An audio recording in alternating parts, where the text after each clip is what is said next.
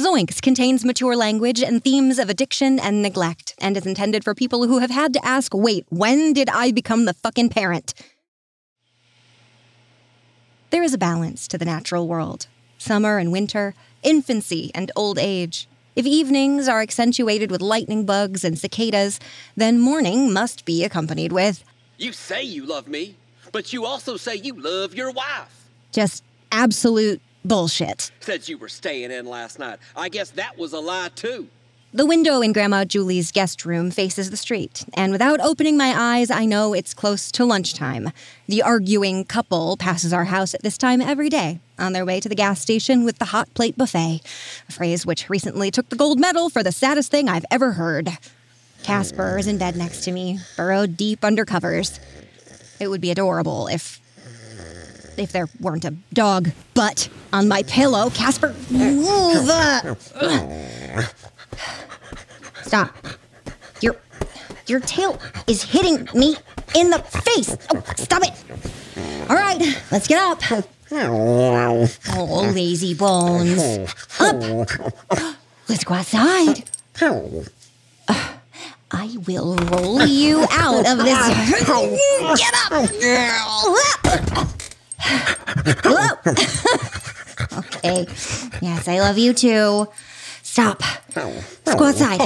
Oh, hush. Come on, downstairs.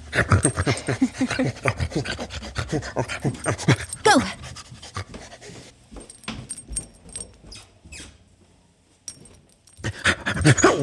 Here you go, boy.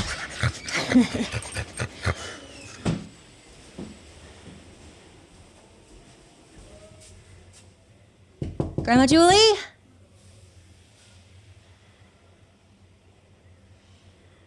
Grandma Julie? Just seeing if you were up. I'm up. I'm just resting my eyes. You want me to start the coffee? No.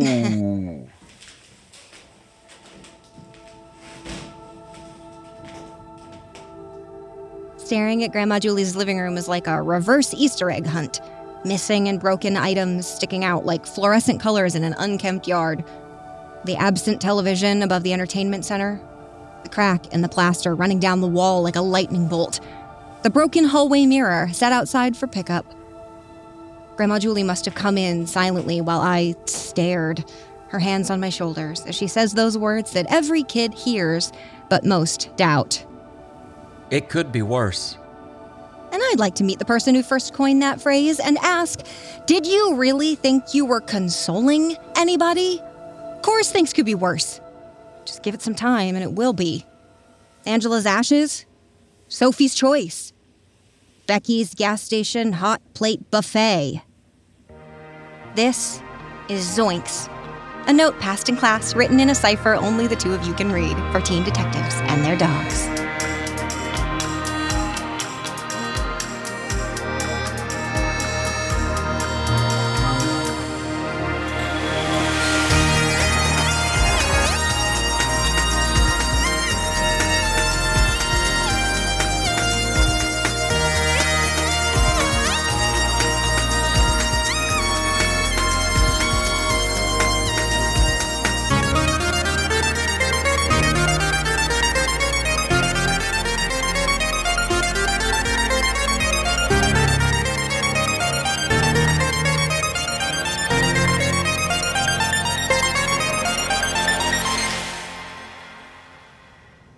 There's this piece of gum stuck to the sidewalk, and I'm this close to getting all of it.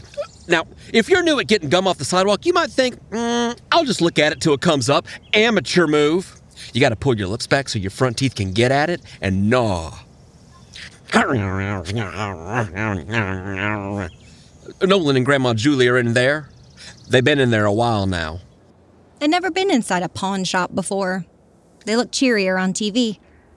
It didn't take long to spot her television, but that's not what Grandma Julie is interested in. At the back of the store, under glass, is a ring that Grandma Julie vowed to keep for richer or poorer until death do they part.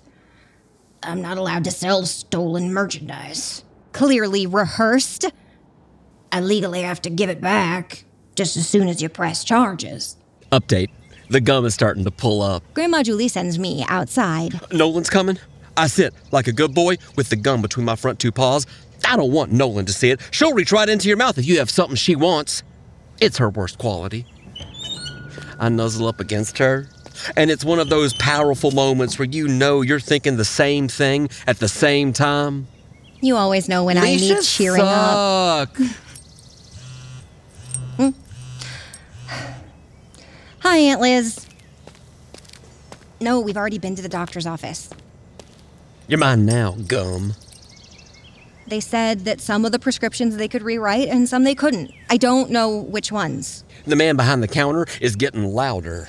Law says I have to wait 30 days. Horse shit! We both know she's not coming back in 30 days, Eddie.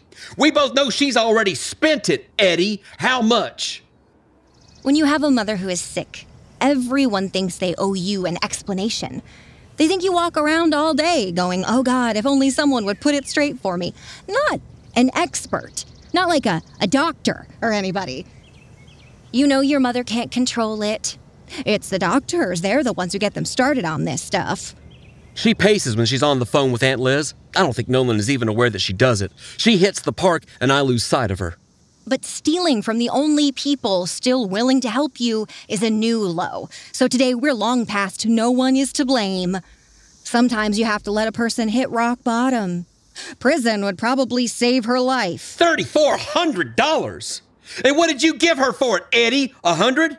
120? She has to get better on her own. Which puts me in a fucked up position because maybe I'd like to process this for myself.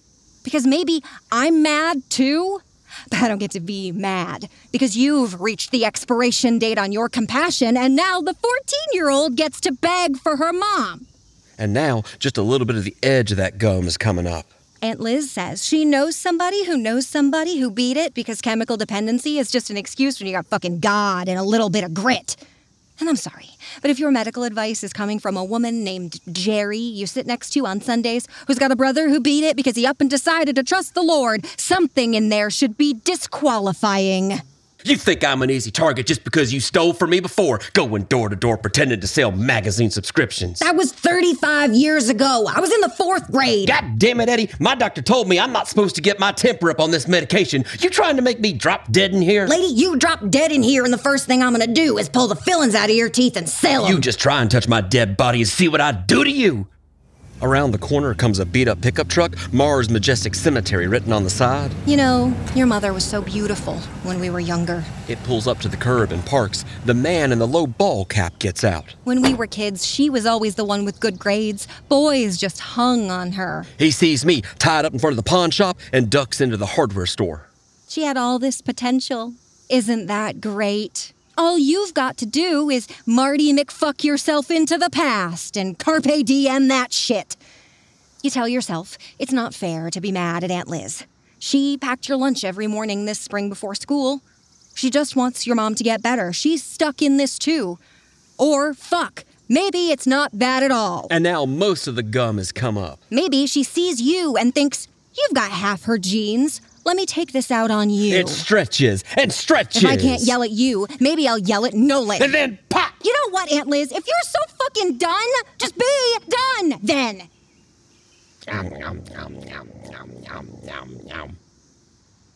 Have you ever spilt Coke on a puzzle and then tried to finish it anyway? Pieces bloating and warping. The image blurs and the pieces no longer fit, and there you are, shoving with your thumb, mashing them into place. The truth of the matter is, it's game over. It's not ever gonna go together the way the box says. That's just not an option for you anymore. You get an almost picture and soggy pieces. That's what you get. And maybe you could make an almost picture work, but you'd hate to look at it. You know, you just bust it up, put it back in the box. When I was an infant, there was a car crash. Mom sitting in the front, a trapped leg and a mangled arm, trying to reach back to a rear-facing car seat. She says I didn't cry, didn't make a sound. She was afraid I was dead.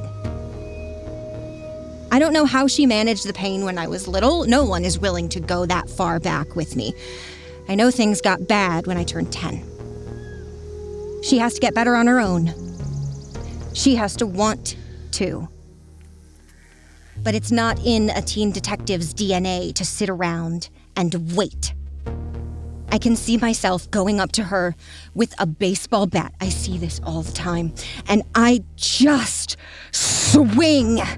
I take this almost image and I bust up all the soggy, bent pieces. I break her until she can't move, until she winds up in a hospital where she's stuck, where she has to detox, where she can get clean and healthy again. I wonder if I had the chance, would I be able to go through with it? No. Would I be able to stop?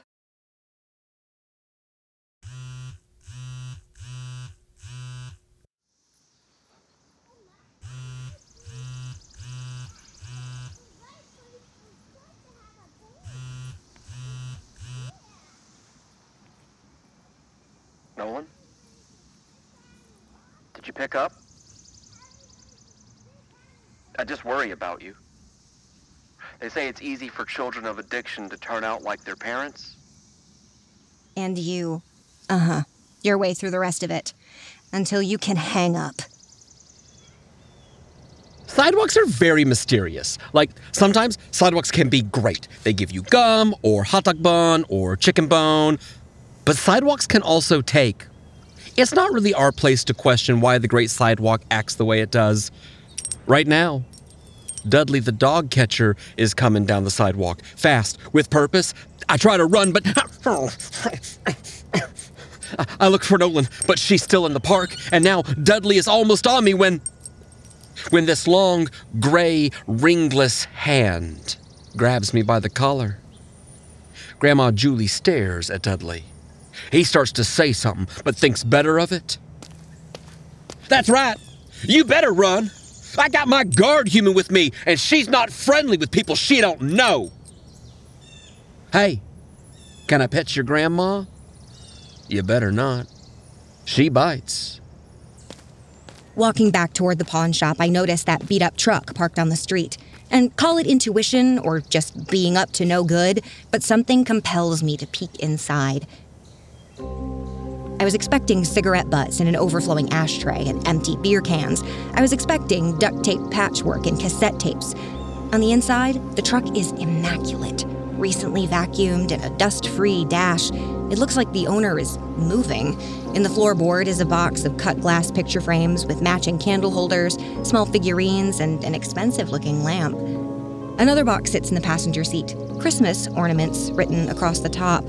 In the window's reflection, I can see a ball cap pulled low. Sorry, but I don't bother coming up with the back half to the lie. It wouldn't help. His ball cap is pulled so low that I still can't see his eyes. But his jaw sharpens under clenched teeth. His fists are balled up like he doesn't know where to place his anger. He takes a step toward me. Nolan, let's go. Grandma Julie is waving at me from across the street, and I run off. I know, boy. Load up.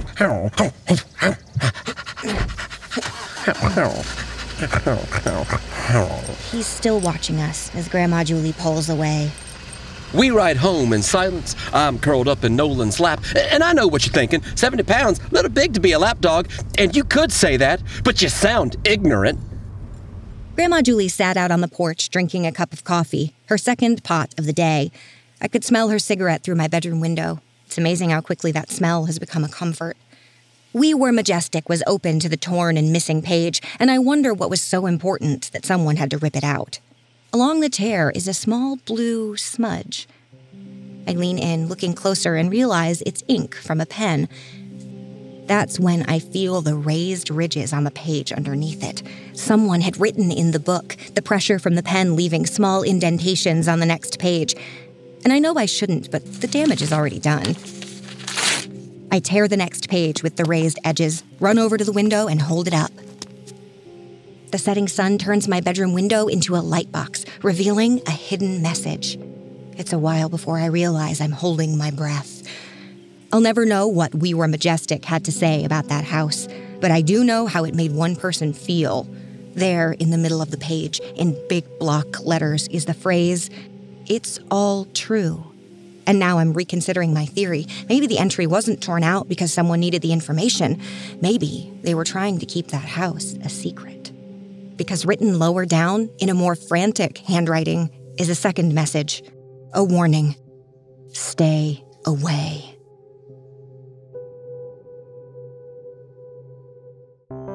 Zoinks, written by Trey Tatum, directed by Bridget Leak, starring Jordan Trevelyan as Nolan Blackwell and Trey Tatum as Casper.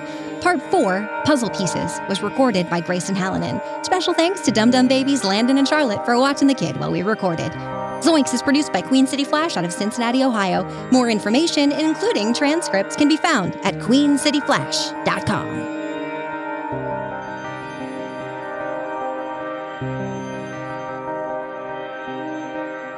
And now, a page from your Teen Detective required reading list. Frank headed the car through the outskirts of town. Presently, Joe spied a row of tombstones among some tall trees ahead. There it is. Now what?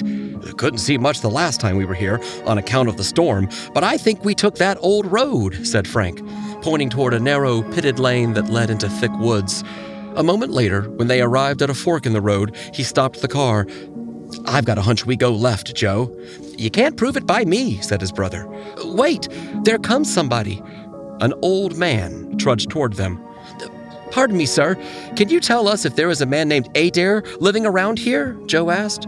Eh? What's that? Cackled the old fellow. Is there a bear around here? Adair. A man named Adair, Frank shouted. Oh, Adair. Yep, there be. He lives down the road a piece, down here to the right. But ye'd better keep away from that place. It's haunted, he warned the boys. As he shook his head at them, Chet's face turned white as a sheet.